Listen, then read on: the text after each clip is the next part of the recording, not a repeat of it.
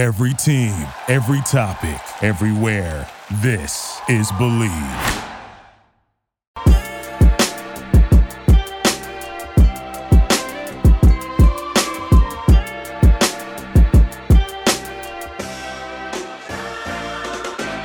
What's up, everyone, and welcome to another edition of Believe in Falcons. I'm your host, Will McFadden. We are going to be diving deep into Atlanta's first preseason game against the Miami Dolphins, a 19-3 win. You know, a lot of those points came late in the fourth quarter, but it was a very inspiring victory. Nonetheless, a lot of really great play defensively from Atlanta.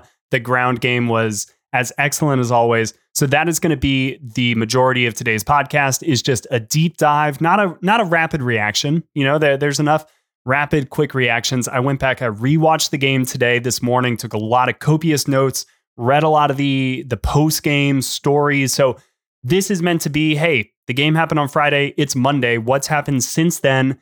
And now that I've been able to take a closer look, I want to give you every little detail that I saw from this game. So it was worth it. Trust me, that is going to be today's show. Up front, though, I want to talk about a little bit of news that came about on Sunday afternoon. Mykal Walker, you know, a pretty big name, I guess, from the former Dan Quinn, Thomas Dimitroff regime out of Fresno State, a draft pick. You know, some high hopes initially on in his career.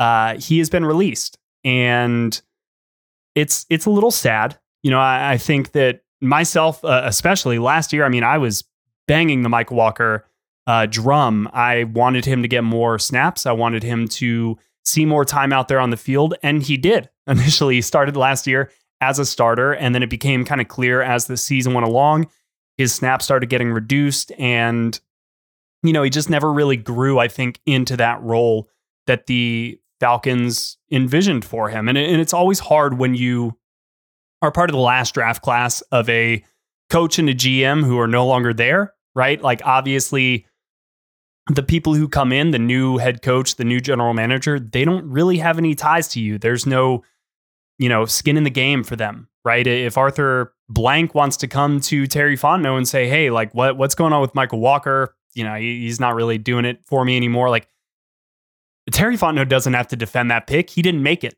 So I'm not saying that that's any reason why, you know, Mykal Walker's no longer with the team. It just makes it easier if he's not performing and he's a no name. It kind of does send the message. So Mykal Walker ultimately started 20 games for the Falcons. He, a little bit like Deion Jones, had a penchant, I think, more for big splashy plays. Although looking back at his career, I thought he had more than 3 interceptions. It just feels like all 3 of those interceptions came in games where he played like 5 snaps and then he just got on the field and made a pick, and then they took him off the field. But his total statistics as a Falcon: 20 starts, 187 combined tackles, 3 interceptions, and a sack. You know, he did play a decent amount against Miami in the first preseason game, which we'll get to here in a second. Maybe that should have been an indicator. He didn't play particularly well either against backups and third teamers for most of that game. So Mykal Walker, no longer a member of the Atlanta Falcons. Kind of in his stead, the Falcons made another move, signing linebacker Frank Ginda. So he was out there at practice for the team on Sunday. But again, the big news is that Mykal Walker no longer with the Atlanta Falcons. So we're going to touch on him a little bit because he did play in that first preseason game. Although, you know, that's going to be the last that we probably talk about Mykal Walker, barring anything in the future. Again, and it's a shame. You hate to see it, but that's life in the NFL. So let's get to more of the takeaways from Friday's game against the Miami Dolphins in one sec. But first, BetOnline is the #1 source for all your betting needs. Get the latest odds, lines, and matchup reports for baseball, boxing, golf, and more. BetOnline continues to be the fastest and easiest way to place your wagers, including live betting and your favorite casino and card games, which are available to play right from your phone. So head to the website or use your mobile device to sign up today and get in on the action. Remember to use promo code BELIEVE, that's BLEAV, for your 50% welcome bonus on your first deposit. BetOnline, where the game starts. All right, so the big takeaways from Friday night's game against the Miami Dolphins. I think starting off, it was kind of the emblematic victory for, I think, what this Falcons team is supposed to be under Arthur Smith, right? It's been 3 years in the making. They inherited a team that was really kind of already built. Like, that's the hard part, I think, about in the NFL. Some teams, a coach comes in and oversees a teardown, and maybe another head coach comes in and they do have the cupboard bare, which on the surface looks like a bad thing, but sometimes that's not the worst case, right? If you have a pretty big checkbook and the cabinet's bare, you get to then go out and buy a bunch of stuff that suits your needs and your desires.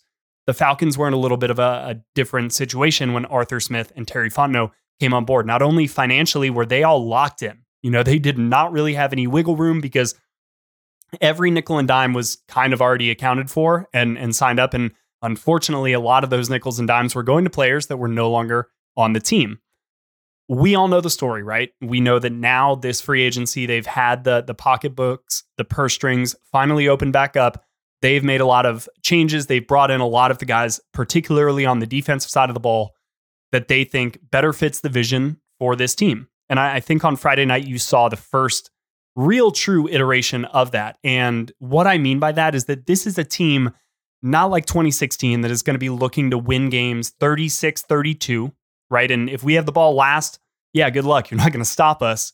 But if the other team has the ball last, it's not really the place you want to be living. I think that we saw last year, this team kind of doesn't mind being in a lot of one-score games. I think that they situationally feel that, okay, we can execute. We're not going to get flustered. We've got the confidence. We have the mental fortitude, all of that stuff to kind of play in these one-score games because that's what the NFL is, right? When all of these teams sit there and say, yeah, they played in 8 one-score games last season and they were 3-5. Wait until next year when that turns around. Everybody plays 8 one-score games. Like, that's just what the NFL is. And good teams win these one-score games. Sometimes fluky teams, not saying the Minnesota Vikings last year were fluky. I don't expect them to win all of their one-score games again this year. And that's sometimes where you see a team fall back to earth.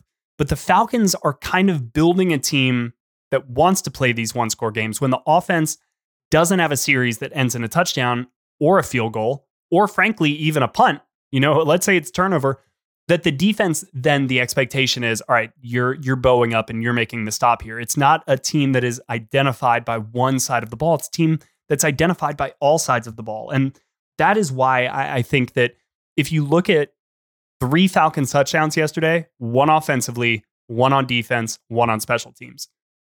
Beautiful. That, I think, is exactly what, especially in the preseason, you want to see, because that's indicative of, all right, we've got something in all 3 phases here. We've got something that is working, that's working already. And that is going to be, again, I think, indicative of the type of team that we want to see here in Atlanta under Arthur Smith in 2023, because I think that that's his vision. I think that you're going to see a tough, grinded out team, more like the Mike Smith teams than the Dan Quinn teams. And, I think that's kind of welcome here, especially if you're going to see it start in the trenches the way that it happened last night. Because here's kind of the dirty secret, I think, about that game on Friday night. The Dolphins were able to move the ball offensively. I mean, they were able to go up and down the field. There's a reason why the Falcons, had to come up big in the red zone, and they certainly did. I mean, the Dolphins were 0 of 3 in the red zone, and that is where this win for the Falcons is a situational win, which is shocking kind of at this point in the preseason, because situational football, and I'm not saying that one game means that the Falcons are just good for the rest of the season, that like go ahead and start week 1 today, line up against the Panthers, let's go. They're good. But generally, situational football is something that takes a little bit of time to get right, because it requires a lot of people usually being on the same page, in sync, really playing at their highest level, because those are the money downs, right? If you watch the 3-point contest at the NBA All-Star Weekend, and they've got the money balls or the last balls or the last rack, and that's kind of situational football. You're in the red zone, you're in 3rd down, 4th down. I mean, when the Dolphins were moving the ball and getting kind of explosive plays, which is how they were able to get 30-yard gains and kind of move down into the red zone for the Falcons, that's when the defensive line really came to life. I think Timmy Horn, and I'm going to get to some of the players who really jumped out to me here later on, but Timmy Horn especially in the red zone just became an animal. I mean, blowing up the interior, forcing cutbacks, just forcing checkdowns, all of this stuff. He really played a big role, but overall, the Falcons defense just did such a great job when the field condensed and tightened. They found a way to make plays. And whether that be getting to the quarterback, I think that the Falcons, what they were able to do defensive line-wise, I'm going to have a piece going up on the Falcoholic.com tomorrow morning. So when you guys are hearing this, Monday morning, it should be up at 8 a.m. Go check that out. It's about what I've seen from the defensive line, really just in training camp, and that continued in this first preseason game. But the way that they were able to dictate action, and then conversely on the offense for Atlanta, I mean, moving the line of scrimmage 3-4 yards down the field, there's a reason that Godwin Igwebuike was able to find so much running room, and then the vision that he displayed. Really, it wasn't perfect. There were moments where it looked like, all right, if we see more of this on Sundays, it's unfortunately, I think, going to be a little bit more of the same. But we did see moments where this was totally new, totally different than what we have seen, is more indicative of a good team. Like, good teams make these plays. Good teams absolutely shed their single blocks and then make a tackle in the backfield. There were some missed tackles, to be sure, but there were some big impact plays. And I think that's kind of my big picture takeaway from this game is it was more the style that I think you're going to see Arthur Smith want to play. And it's come a long way since 2021 when you still had Matt Ryan and they were throwing the ball as much as any team in the league. Last year, they really went run heavy because I think that, again, the Matt Ryan situation, Deshaun Watson, bringing Marcus Mariota in, I really do feel as though the Falcons and Arthur Smith especially did a great job of identifying, okay, how can we win with what we've got? And they built a system that allowed them the best chance to win given the ingredients they had to work with. This year, though, they are, I think, building much closer to the ideal version of what this team is supposed to be. And I think for a very first view of it, couldn't ask for anything better. Sure, yeah, it could have been 45-3, but this was a Falcons style victory. And even though it came in week 1 in the preseason, I don't think we should discount that because, and we're going to get to this in one sec, who played and who didn't. This wasn't the starters for Atlanta. These were the backups, but you're seeing how the flavor of this team is trickling down. It's not just your Grady Jarrett's or your Jake Matthews. It's your Timmy Horns. It's your D. Alfords. It's your Nate Landmans. These guys are really embodying the spirit of this team. And I think that more than anything was my big picture takeaway. And it was so, so impressive to see that on Friday night. Just the connectivity that these guys played with offensively, defensively, and special teams. Don't worry, we're getting to Younghoe Koo. I did not forget about that.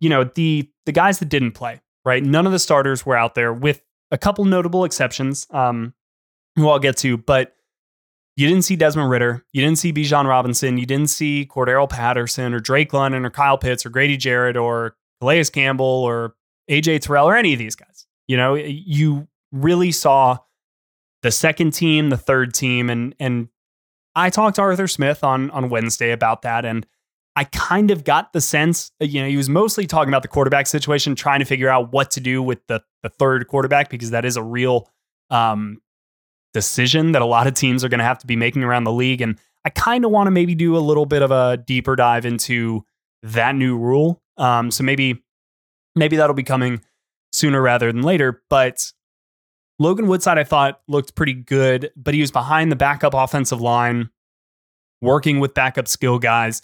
Defensively, you saw Arnold Ebiketie, you saw Michael Walker, you saw D. Alford, you saw Trey Flowers. Like, those are some guys out there that are some big names. But defensively, it does feel like a lot more is up in flux. It does feel like these guys are definitely fighting for a job. Mike Hughes and D. Alford are in direct competition, potentially for that starting nickel spot. So if there is no inherent starter, put them both out there. That's what this time is for. So I wrote down some of the guys who weren't really starters. I guess like if I was going to have to write a list of here are probably my 22 starters going in, or 25 if we want to count the special teamers, which I do. But Arnold Ebiketie, Mykal Walker, D. Alford, Trey Flowers, Mike Hughes, and then Parker Hesse is the one guy who I didn't name, who is essentially a starter offensively. My tinfoil hat is he's just too valuable. Honestly, it's Arthur Smith's offense to not have out there, even in a preseason game. He's the stir that straws the drink, man. Parker Hesse is like the greatest player on this offense. He does it all. So much fun to watch him. No, I'm just kidding. But it is fun to watch him. Just the greatest part. But I think that that's indicative of some of the camp battles that are still going on. Obviously, with the Mykal Walker news, that's indicative of a whole different thing. That's more indicative of us all just being wrong about where he stood on the depth chart, about what his future might hold here in Atlanta. But those guys all got some action for the most part. Played pretty well. I think you saw Trey Flowers up there early on make that kind of come off of his guy in the end zone to then tip the pass that then gets intercepted by DeMarco Hellams. Just a real heads up veteran type of play. And frankly, something that like we haven't seen a lot from Atlanta's secondary. You saw more of that in New Orleans. And so, yes, even though Ryan Nielsen's background is defensive line in that front, the Saints secondary always played with a level of swagger that I kind of was frankly jealous of and wanted here in Atlanta. So far in camp and so far in this first preseason game, you're seeing aggressiveness. Jerry Gray has part of that. Steve Jackson has part of that, as the guys who are really working in the secondary. But it's just aggressive, lights out. That Trey Flowers play as kind of freelancing, allowing somebody else. That is, I hope we see more of that. I'm not going to say that they're going to absolutely play that way, but it sure looks like they will. And if they do, that's very exciting, because that is the type of actual play that, it's going to be risk reward. You're going to give up some big plays in man coverage. I think they're going to be playing a lot of man coverage, but you're also going to actually lead to some of these turnovers, to some of these big plays. These 50-50 balls are going to go your way sometimes, right? And it's a far cry from the zone coverage that we saw for a long time under Dan Quinn. And I think it's going to be refreshing, even though there are moments where I think you think back to like a Robert Alford and how he had a little bit of a propensity to be right there in coverage and then get beaten just in man coverage. Like, you may see some more of that than you have recently, but you're going to see far less of dudes just catching the ball kind of with nobody within 4 yards of them. So the secondary, I thought, played really well for the most part, but they did have some of the bigger names in there, like a Trey Flowers, like a D. Alford, like a Mike Hughes. I thought Arnold Ebiketie, it was interesting that he played kind of throughout the whole game. Obviously made a play there at the very end with the strip sack. Beautiful inside spin move. He continues to add little things to his game that make me very encouraged about his future. But I do think it's telling that he was out there on Friday night as much as he was. Now, maybe more of that has to do with the depth that Atlanta's added to specifically kind of that outside linebacker position. You still have Lorenzo Carter. You do now have Bud Dupree. You've got Arnold Ebiketie, Ade Ogundeji, kind of in that defensive end, outside linebacker, hybrid model type of deal. I'm not really sure what they're kind of doing there, but it's just, there's a lot of guys kind of now on the edge. If you want to throw Calais Campbell into that mix as well, D'Angelo Malone, like, they're just bodies. And so I kind of feel like you're not throwing Bud Dupree out there. You're not putting Lorenzo Carter out there. So yeah, Arnold Ebiketie's kind of that next man up. Get him those reps. It's only year 2 for him. He hasn't necessarily earned just like, all right, you're off with all the starters, because I don't think he's a starter at this point. And so it was nice to see him make the plays that he did and kind of take advantage of the opportunities that were out there for him. He wasn't perfect, but he did a lot of the little things really, really well. And then, of course, at the end, makes that big play. He gets the sack and the forced fumble and the fumble recovery, which essentially, for all intents and purposes, ends the game. I should mention that Atlanta finished with 5 sacks overall. Nate Landman got 1. Albert Huggins and Mike Jones Jr. combined for 1. Arnold Ebiketie got 1. Cliff Chapman and Natrone Brooks both got one as well in the secondary. So again, you're seeing it's kind of coming from all levels, second level especially, and that's what I think you're going to see a lot with this defense under Ryan Nielsen is creativity to create pressure, second level blitzes, slot blitzes, and then of course just generating pressure with your defensive line. So those were kind of some of the guys that were not pure backups, kind of fighting for the roster bubble that I saw out there that I just wanted to call out because I think we'll see the starters next week. That's the expectation. How much do we see of these guys and when do they start getting into the mix? I think we saw one piece of the puzzle in maybe that they're not full-blown starters. They're not up here yet, but are they like down here? Because we didn't see any of the starters play. So how much of the run does Arnold Ebiketie get with guys like Grady Jarrett and Taquan Graham in the mix? You know, how much is he next to those guys? Or is he purely going to be with the Timmy Horns and the Carlos Davises of the world when they're out there? Like that's going to be the other half of the puzzle is how much do they mix in with the starters? And that'll give us, I think, a little bit of a better idea of the rotation, at least defensively, and how much we expect to see, you know, somebody like a Trey Flowers, although I expect to see him a lot out there because he's going to be, for all intents and purposes, right now, he looks like that other outside starter. But I think you guys get my point. How much do they mix in when the other starters are out there? So the third topic for tonight, and this is something that I think we're going to do throughout the season. It's a fun little just exercise, kind of a play on overreaction, underreaction, whatever. And because everything has to have a cute name, I'm going to call this freak out or fine. Are we fine with it or are we freaking out? Pretty self-explanatory. Only one guy that we really need to talk about, I think, after that game, and that's Younghoe Koo. I mentioned none of the starters really were out there. Well, he is a starter. He missed 2 extra points. Am I freaking out about this or is everything fine? It's fine. It's fine, guys. It's preseason game 1. I don't think they were necessarily working on anything because, you would go out there and just work on your extra points. Like that's what you're out there for. But I wouldn't necessarily put it beyond anybody to say, hey, it's the first preseason game. None of this counts. If there's any time for us to work on, I don't know, let's say like rushing, like if you're Younghoe Koo, all right, pretend like this is happening. Now do it. Like try it. Again, not saying that that's what it was. It was almost assuredly just a normal extra point that he lined up and missed because he's a human. But I'm not worried about Younghoe Koo. If there's anybody on this roster that I am not worried about at all, it's Younghoe Koo because he has come through time and time again. And so until this is actually starting to happen in the regular season, and honestly, even then, it's going to need to happen for a while before I really start to worry about Younghoe Koo. So I advise you to not worry about Younghoe Koo either. That is our first edition of Freak Out or Fine. And the verdict is we're fine. We're fine with Younghoe Koo missing 2 extra points. Let's move on to the fourth and final topic.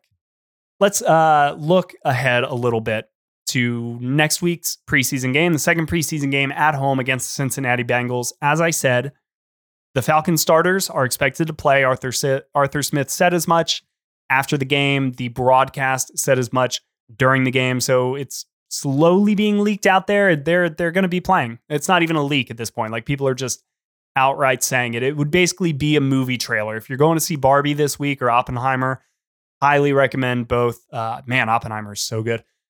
You're going to see probably a movie trailer, and Arthur Smith is going to walk in and sit in his director's chair, and he's going to look, really, really sternly at camera one. Maybe he's even going to straighten out his mustache a little bit, and he's going to say, "Hey, the starters, we're on to Cincinnati. They're going to be playing." So that is going to be the expectation and probably the reality on Friday night when they take on the Cincinnati Bengals is that you're going to see Desmond Ridder, you're going to see Kyle Pitts, you're going to see Bijan Robinson, you're going to see Drake London and Grady Jarrett and all these people that I named earlier. So again, how do they mix in all of these guys that we saw last night, the guys who played really well? And I wrote down some of the players who I think starting today because they held their first practice, but then throughout the rest of the week and then really throughout the rest of the preseason, these are the guys who I think jumped out to me and really set themselves up nicely for, if not a spot on the 53-man roster, at least a spot on the practice squad with a solid end to camp and the preseason. And so no particular order. Ryan Newsel played center for most of the game early on in the game, and then he kind of switched over to left guard a little bit. So that shows the versatility. And, Arthur Smith has talked about Ryan Newsel, newsflash, a few times now. So obviously, like, he's somebody that as a depth piece has the versatility they like. He's obviously their kind of direct backup center to Drew Dahlman. I thought he played really well. He played a good amount of snaps out there for Atlanta. In fact, I've got the number in front of me. He played 40 snaps, which was tied for the second most. Also played 3 special team snaps. So yeah, Ryan Newsel, I thought really helped himself tonight and just solidified kind of that role as maybe the backup center again this season. Timmy Horn, I mentioned him earlier, just really, really came alive. He played 28 snaps for the defense. And after last season, I know that the defensive line depth got so much better. I'm really curious to see where he slots in. Like, does he get kind of that final spot on this? There's a few guys, like we talk a lot about, I think, the wide receiver battle. This kind of late, deep down in the defensive line, that 7, 8, 9 spot, depending on how many they decide to keep. Really, you got a few guys there. Joe Gaziano, Timmy Horn, Carlos Davis, I mentioned earlier. Like, those guys are all playing pretty well. And it'll be very, very interesting to see. Albert Huggins was another guy who made a big play. He's also on my list. Defense back Natrone Brooks. He and Cliff Chapman kind of are bigger bodies, bigger defenders, but I was really impressed just with the energy and the urgency that Brooks was playing with. There was a wide receiver screen that he flew down from maybe 12 yards away and didn't make the tackle, but he tripped him up enough to make the stop. He also had a really cool play where he was following the jet sweep guy in motion, but it was clear they were in man coverage, and then he comes in and makes the tackle in the flat. Very similar to the A.J. Terrell play against Minnesota his rookie year. If you guys remember the play I'm talking about, you'll know it. So he had a really good game. I thought Breon Borders, also clearly the pick 6 there at the end, but pretty solid game overall for him. DeMarco Hellams, another interception. So a good day for a lot of the reserve secondary players, basically overall. And they have been a standout group. Just, again, I mentioned the tenacity, the aggressiveness. Those guys played so well, 2 of them with picks, but then, Natrone Brooks had a sack, and just, I thought that his aggressiveness is something that, the Falcons could use. I really liked Devon Witherspoon because of that tenacity and that aggressiveness. And I kind of saw something similar out of Natrone Brooks in this first game. And I was very, very pleasantly surprised. He may have been the player that upon rewatch really stuck out to me the most. So just file that away and let's see what he kind of does moving forward in these final 2 preseason games. A couple more offensively. Xavier Malone on offense made some nice catches. I thought Josh Ali had an early reception, but then he clearly had that drop, and there was a teaching moment. And if you really want to know what training camp and kind of what the preseason is for and the little things that separate somebody who may not make a roster and somebody who is, a Pro Bowler at the NFL level, there's a play where Josh Ali it's on 3rd and short. He's running. It's a bootleg to the left. Logan Woodside's out in the flat. Josh Ali has some leverage on his man, and he runs pretty much a quick 5-yard out. However, as he's running parallel to the line of scrimmage, he starts to drift, and he's no longer going parallel, and he's drifting upfield. That allows Miami safety Cam Smith, who had a heck of a game as a rookie. He comes in and he undercuts the route, a route that he never really should have been able to undercut because Josh Ali is drifting upfield. That allows the angle for Cam Smith to come in and bat that pass away. If Josh Ali maintains a very hard flat, stays right on that 5-yard line and just runs right across, it's much, much harder for Cam Smith to undercut that and ultimately knock the pass away. And, I learned this from JT O'Sullivan, YouTube channel, QB School, highly recommend. I learned so much from that channel all the time, but he actually calls it an anti-interception route angle, where basically you're working slightly downhill to the quarterback, and that makes it almost impossible for a defensive back to undercut you because you're actively working at a negative angle, and they have to work at an even harder negative angle to get back, and it's just so much harder. So Josh Ali floating upfield is exactly not what you want. it ultimately ended up being a pass breakup from a player who shouldn't have really been in the play. And then you end up punting. So I'm sure that as they went back to the film room today before practice or yesterday or what have you, whenever they did, that was probably a teaching point because, again, it's the difference between a completion and now you've got a new set of downs and now you're rolling and maybe that's a touchdown or at least you come up with points. And it's a pass breakup that never should have happened because you just started kind of thinking about the run after the catch. And that's what it looked like on replay as he just started drifting upfield, wanted to make the catch and turn and go. And ultimately it ends up not even being a completion. So I made a note of that. I wanted to just call that out because when I saw that, I was like, that's exactly what coaches are looking for in preseason games and training camp, because that is what separates, the guys that are really going to be helpful out there on Sunday that do the little things. When we talk about little things as a receiver, that's a little thing, but it makes all the difference between a first down and a punt. And so I think that Josh Ali can bounce back from that. I've seen some good things from him in camp. He ultimately, had that play and then he came back and he dropped kind of a bomb downfield that should have been a big gain. So let's see how he responds. But Zay Malone was the receiver that in kind of Josh Ali's, decline a little bit late in the game, I thought Zay Malone stepped up in his place, made some tough catches deep over the middle. So I started out thinking Josh Ali was going to be the wide receiver that kind of impressed me the most for the reasons I just laid out.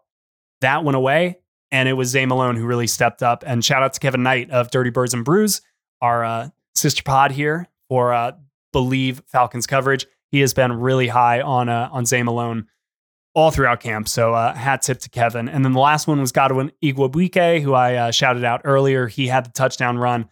Finished with over 80 yards on the ground and just a heck of an outing for him. I know it's a little bit like if the Three Stooges had like a fourth stooge who was also really, really funny. That's kind of what this performance feels like. There's just, unfortunately, maybe not enough room, but he's a little bit of a different player than the guys they have in the backfield, and never say never. When Caleb Huntley was in the mix, we all assumed there were going to be 4 running backs. Avery Williams is done for the year. So maybe Igwebuike here is the 4th running back, and that's a heck of a running back group. So yeah, that's kind of the fallout, I think, from game 1. Those are the guys who really popped to me. So I'm curious just to track them for the remainder of the preseason, see how they do, and really kind of in camp, see if anything changes depth chart wise. So yeah, that's my deep dive from this first Falcons preseason game, a 19-3 win over a team in the AFC that a lot of people have high hopes for.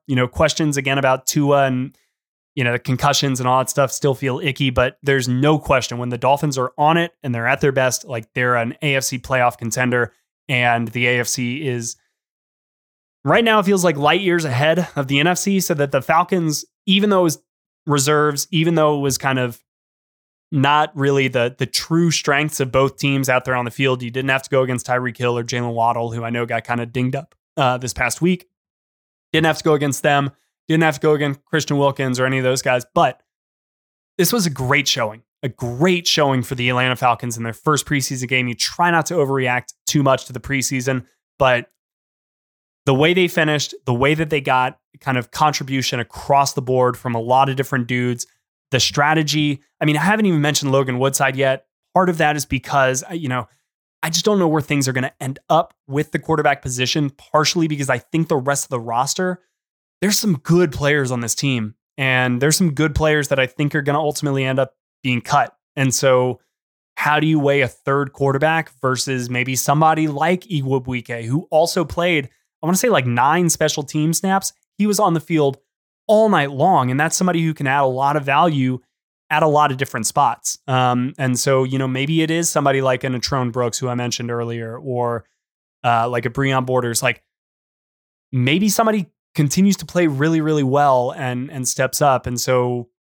all these spots, like Logan Woodside played very, very well. He was the 4th rated Falcons player according to PFF offensively for that game. At one point we completed 7 straight passes with 7 of 8. So like he did a lot of the little things. I don't know if I saw enough from him to really think that, all right, on a Sunday, if both guys, Taylor Heineke and Desmond Ridder, are down, like, are you going to win a game with Logan Woodside? I don't know. So that's kind of why I haven't really shared too many opinions on him, because, like, if anything, Friday's performance just kind of left me right at neutral. Like, sure, okay, he's a good third quarterback. Is that worth the roster spot? I don't know. So those are my thoughts from Friday's game. Gonna have a lot more after game 2 when we get to see a lot of the starters. So that's going to be very, very exciting. Here's what we've got on tap coming up. I'm going to actually be speaking with some of the founders of the Guardian Caps, the inventors of that technology that is now being used across the NFL for training camps and preseason, and get some idea of just how effective they are, kind of what those conversations were like with the league. So you'll get some of that on Thursday. And then I'm going to try to, chat with somebody else about the Falcons, what they've seen up at training camp and all of that good stuff before the next preseason game against Cincinnati. But that will do it for me today. As always, today's show was presented by BetOnline. Please like, subscribe, let everybody know where they can find us. Check us out on YouTube, all of that good stuff. Go follow me on Twitter at Will McFadden while you're at it. But that'll do it for me today. Until next time, everybody, take care.